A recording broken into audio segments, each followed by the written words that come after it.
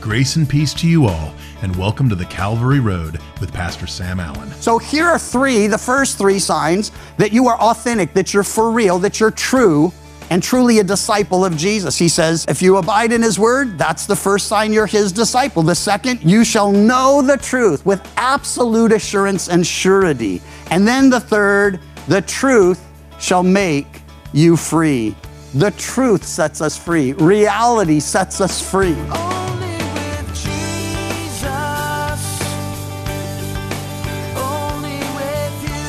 In today's broadcast, we have a new two-part study from Pastor Sam entitled, Free Indeed. We are in John chapter 8, and we will take up in verse 31 and go through the end of this chapter. Now, this is a powerful set of scriptures as Jesus deals with the disbelief of the Pharisees and calls them out on their disbelief in a way they probably had never before faced. So let's listen in. As you find your way to John 8:33, I'm going to begin reading at 8:31, so you can look back up a couple verses and you'll see why in a moment.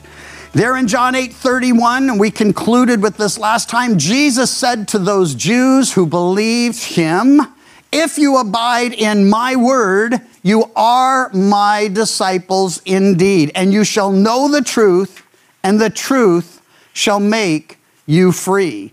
They answered, saying, we are Abraham's descendants and have never been in bondage to anyone. How can you say you will be made free? Jesus answered them, most assuredly I say to you, whoever commits sin is a slave of sin. And a slave does not abide in the house forever, but a son abides forever. Therefore, if the Son makes you free, you shall be free indeed. Last time, the truth shall set you free. This time, if the Son makes you free, you shall be free indeed. So free indeed, that's the title of our study today. Well, we ended last time looking at the first 3 of 7 signs of a true or authentic disciple. I didn't mention that because I knew we would be revisiting it in our introduction. So here are the first 3 signs that you are authentic, that you're for real, that you're true, and truly a disciple of Jesus. He says, if you abide in my word. That's the first key.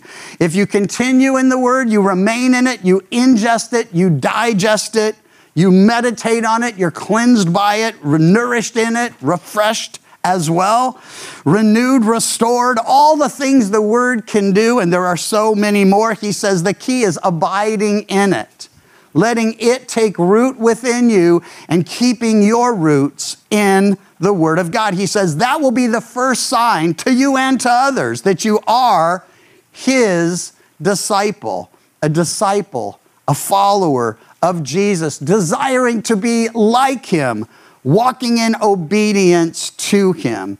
And then he says in verse 32, when we read it, and you shall know the truth. That word know we mentioned last time. It means to experience the truth, not just to be able to comprehend it or apprehend it intellectually or philosophically, but to walk in the truth. Truth, by the way, can be defined as reality. And so there's what's real and there's what isn't. There's what's true and there's what isn't. And he says, if you abide in His word, that's the first sign you're His disciple. The second, you shall know the truth with absolute assurance and surety. And then the third, the truth shall make you free. The truth sets us free. Reality sets us free. And so we abide in His word. We know the truth sets us free. Then they, in response to that, say, verse 33, we're Abraham's descendants. We've never been in bondage to anyone. How can you say you will be made free? I'm amazed by Jesus' patience. And I'm amazed by His focus. He never gets sidetracked. I often do. I don't even need someone to sidetrack me. I do it to myself. But Jesus, He hears this challenge to what He's saying, and He doesn't even flinch at it. He just wants them to know that His word can set them free. The truth can set them free.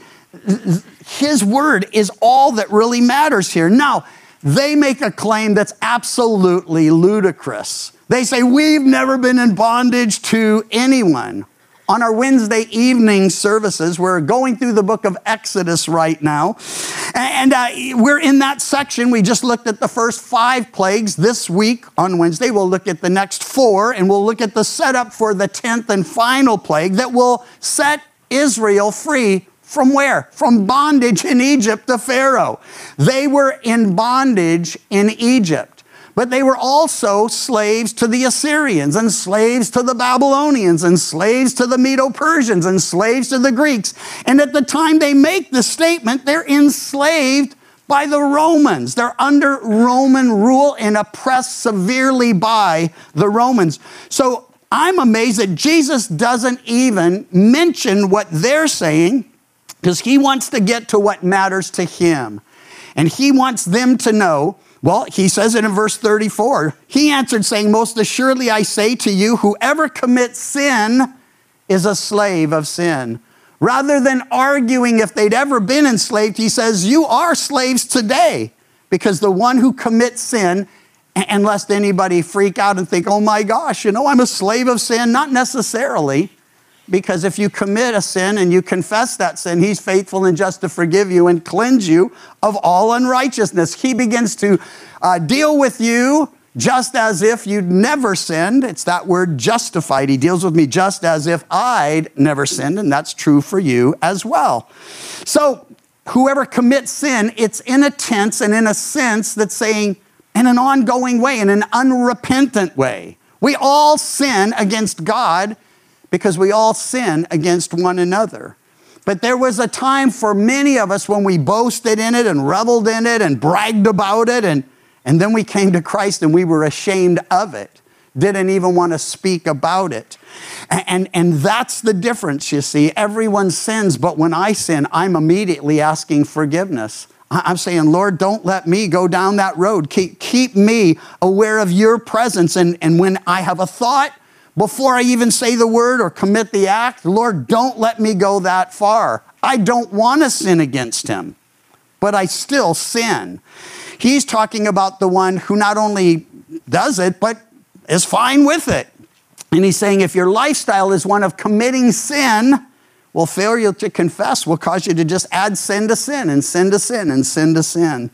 And since freedom comes from knowing and walking in the truth, and that's what he just said, abiding in the truth, believing the lie that joy or contentment or happiness or fulfillment, freedom, they come from doing your thing, not walking in truth, but not abiding in him, but yielding to our own sinful nature, fulfilling our own selfish desires. Listen, rejecting God's will for our lives leads to bondage.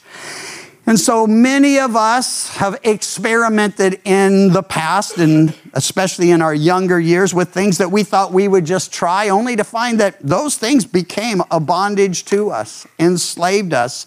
And so all of this reminds us that Satan had promised Eve that disobeying God would lead to exaltation and revelation.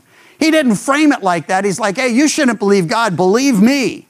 But God said, in the day you eat that fruit forbidden to you of the tree of the knowledge of good and evil, you will die. Satan comes and says, you're not going to die.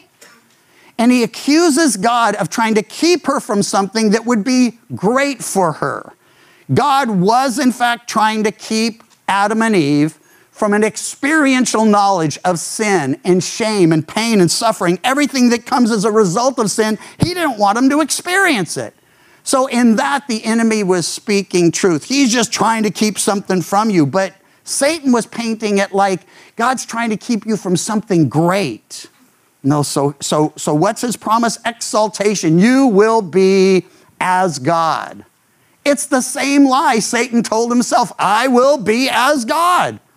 He knows he failed to accomplish that, of course, but he still tempts others and still uses the same lie to do it. That, by the way, is the is the exaltation. You could be exalted. You could be like God. And then he says, knowing good and evil. That's the revelation.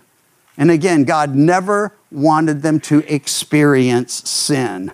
So, what did she experience? Exaltation? No, not exactly. Sin, separation, sorrow, suffering, shame, death. It entered immediately. And her first sin led to a lifestyle of sin. And here's how quickly things degenerate.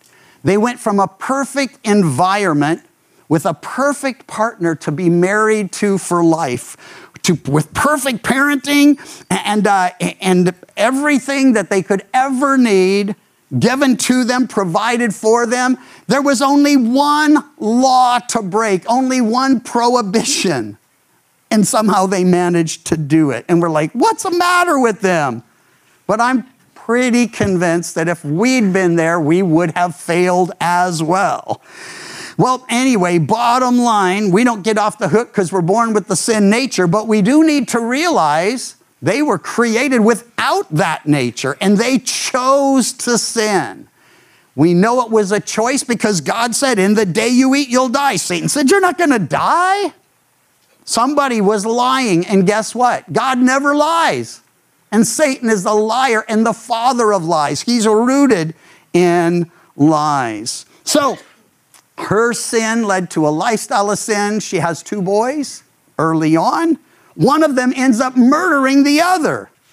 That's how quickly things degenerate when we live in sin. When instead of confessing and asking forgiveness, she blames the serpent and he blames her and God who gave her to him. Listen, if we confess our sin, not if we confess they made me do it, there's no forgiveness in that. There's no restoration after that. They blame shift and they continued in their sin. Well, a slave, he said, does not abide in the house forever, but a son abides forever. Therefore, if the Son makes you free, you shall be free indeed. Listen, for freedom he set us free. Yes, those who serve him, his sons and daughters, well, we serve them as sons and daughters. And in every household, the kids are called to walk in obedience to their parents and to honor and respect their parents. And he's our heavenly Father. But get this, because it's oh so important. The disciples who become apostles and write, well, the good portion of the New Testament, those guys, they call themselves bond slaves of Jesus Christ. They weren't enslaved by Jesus. They chose to serve him. And the word bondslave means just that, a servant by choice. We chose to serve our own sin nature and found the destruction that results from it. And now we've been given the choice. We choose to serve the Lord. But we do it as sons and daughters of God. We're not slaves of God. We're sons and daughters serving our God. And by the way, here's why that's so important to us. In Matthew 7, verse 21, Jesus says, not everyone who says to me, Lord, Lord, shall enter the kingdom of heaven, but he who does the will of my Father in heaven. Many will say to me in that day, Lord, Lord, have we not prophesied in your name, cast out demons in your name, done many wonders in your name? And I will declare to them, I never knew you. Depart from me, you who practice lawlessness. They say, Lord, Lord, Lord, Lord. He says, we never had that relationship. You never knew me like that, and I don't know you like that. Why? They were never submitted to him. They were just doing stuff for him. They'd never entered into a relationship where calling him Lord rung true. So why does that matter to us? Because we can hear the truth and we can believe it, we can affirm it, we can even share it and still be dead in trespasses and sin. The truth doesn't save us because we believe it. It saves us because we receive it, because we take it in and it takes root and produces fruit. That's what he means when he says, if you abide in my word, you'll know the truth. and the truth will set you free. I know, he says, verse 37, you're Abraham's descendants, but you seek to kill me because my word has no place in you. They were descendants of Abraham physically, but not spiritually. How do we know? Abraham walked by faith. Abraham walked in obedience. Abraham believed God, and it was accounted to him for righteousness. These guys aren't doing any of those things. He says, I speak what I've seen with my father, and you do what you've seen with your father. They answered and said, Abraham is our father. Jesus said to them, if you were Abraham's children, you would do the works of Abraham. But now you seek to kill me, a man who told you the truth, which I heard from God. And whenever Jesus speaks of God, he's speaking of the Father who sent him. Abraham did not do this. You do the deeds of your father. Listen, he's contrasting their faith in their ethnicity and their relationship physically with, well, Abraham himself, whose relationship was personal, was real. It wasn't something fabricated in their minds or in his. Jesus is actually telling them they're illegitimate children spiritually. And their response is radical. They said to him, we, emphasizing the we, were not born of fornication. We have one Father, God. Listen, the implication is impossible to miss. They're not straight out saying you're born of fornication. They're saying we weren't born of fornication. We have one Father, God. Jesus is one with the Father. He said, if you've seen me, you've seen the Father. What I do, it's what the Father does. And so he is, we're told in Hebrews, the exact representation of the Father. He is the perfect image of the Father because the Father's spirit, and those who worship him, Jesus taught us in John 4, must worship in spirit and in truth. But when we see Jesus and we observe him and we listen to him and we know what he's about, we know exactly what the Father is about. So they're actually making a pretty radical accusation. It was meant, by the way, to shame him and to enable them to regain the higher ground, you see, as undefiled spiritual leaders. They accomplished neither. And here's why. There were two kinds of people listening in. People who would have been, well, influenced by them, and people who are listening to them and listening to Jesus, and they're like, these guys are kind of haters. And Jesus, he's a lover. And these guys, they seem to want to take him out. And he seems to be reaching out to them. And it's just not seems to be.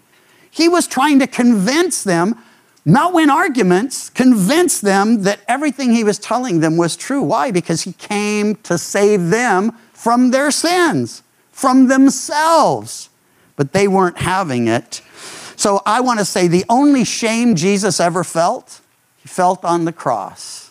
He was never ashamed because he was tempted in all ways, yet without sin. But on the cross, he bore our sin and he bore our shame and he suffered in our place. He knows all that because he's experienced it there on the cross. So Jesus addresses this one. And note, he hasn't really gone toe-to-toe with them. He hasn't taken the gloves off, but he's about to. Jesus said to them, if God were your Father, you would love me. For I proceeded forth and came from God. Nor have I come of myself, but he sent me. Came from the Father to reconcile them and us to the Father. Why do you not understand my speech? Because you are not able to listen to my word. And for the first time in all of these discussions and interactions, Jesus just tells them like it is. You are of your father, the devil. They say, you're born of fornication, dude. He goes, oh yeah? Well, you're of the devil. And I like that. Because it's like he's been so gracious and I'm so grateful for that. And he's so kind and he's so merciful and he's so patient. And I'm really grateful for all that too. But somebody had to tell these guys, the truth. And he's telling them, you're not of Abraham because you're not walking by faith and obedience. And you're not of the Father, because if you were of the Father, you'd love me. You're of your father, the devil, and the desires of your father you want to do. He was a murderer from the beginning and does not stand in the truth because there's no truth in him. When he speaks a lie, he speaks from his own resources, for he is a liar and the father of it. It's why I brought up Eve's temptation, because he's telling us exactly who Satan is and what he does and why he does it. Well, I tell you the truth, but you do not believe me. Which of you convicts me of sin? And if I tell the truth, why do you not believe me? He who is of God hears God's words. Therefore, you do not hear because you are not of God. The thing that's a little bit troubling is this all began in verse 31. Then Jesus said to the Jews who believed in him. These are the ones who didn't immediately reject him. He's speaking to the group. And then he has to focus on this small group of people who aren't there to believe at all. They're just there to accuse. And who's the accuser of the brethren? Satan. They're just there to lie. And who's the lying father of lies? Satan. They are of the devil. And again, it's a reminder that Judas, for all his experience with Jesus, being called by him and discipled by him and empowered and sent out 2 by 2 with the others, Judas never committed himself to Christ. He never gave his life to the one who came to die for our sin, buried and risen again.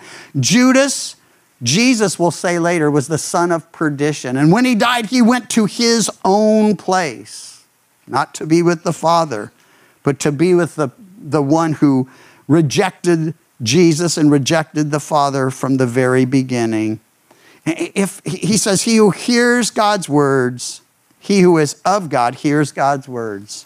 Listen, he is defining for us not just what a disciple is, but what a Christian really is. A real Christian, all these things should be true of. Therefore, you do not hear because you're not of God. He says God's children love both Father and Son. 1 John will write, he who has the Son has the Father. He who is not the Son of God does not have the Father. So Jesus will say, no one comes to the Father but by me. I'm the way, the truth, and the life. No one comes to the Father but by me. And Jesus comes to glorify the Father, but more than that, he comes to reconcile us to the Father, to redeem us for the Father, and to secure us that our faith in him will be all that we need when we stand before the Father. Well, Satan's offspring hate Jesus. They hate the truth. They hate the light. They're murderers and liars just like him. And again, not saying he has any physical offspring. Satan's a spirit being, but he has those who think like him and act like him and speak like him. And if you're a child of God, you're going to think and act and speak like the God who saved you, created you in the first place, and then redeemed you when you were dead in trespasses and sin. Today, Pastor Sam began to tell us about the signs that show that we are authentic and true disciples of Jesus. And it all began with abiding in or remaining in his word.